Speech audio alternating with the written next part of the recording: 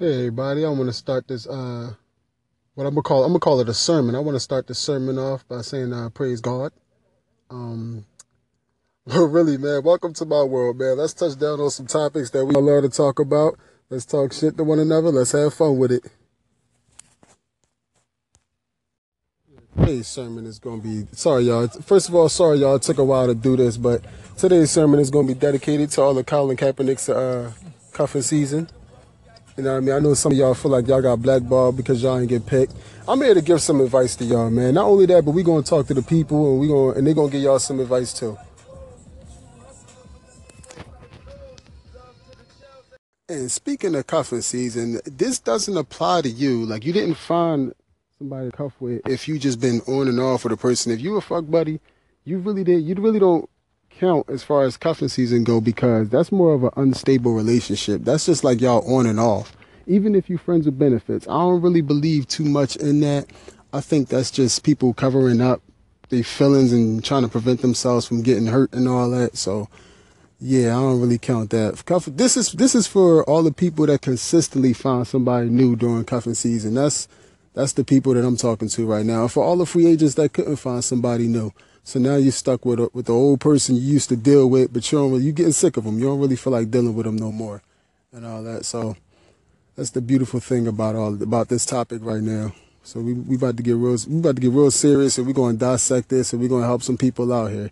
Me personally, I don't get involved in cuffing season too much, mainly for two reasons. Number one, I don't like dedicating my time to temporary situations, and honestly, and I really I don't have and then also I don't have the patience for it. That's number two.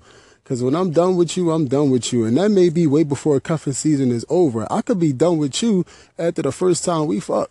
Because mainly this is what cuffing season is about, right? It's finding somebody to just be comfortable with because summertime is over and you ain't going to be outside as much. Well, I might get comfortable with you until after we fuck. And then once we done fucking, I don't want nothing to do with you. It's not nothing personal. It's just how I feel. Not trying to be rude, you know?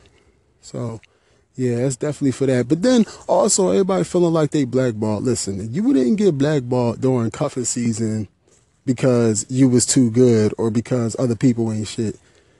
You just didn't get picked. I mean, it's kind of like when we was little and the best athletes got picked to play basketball. Just look at it like this.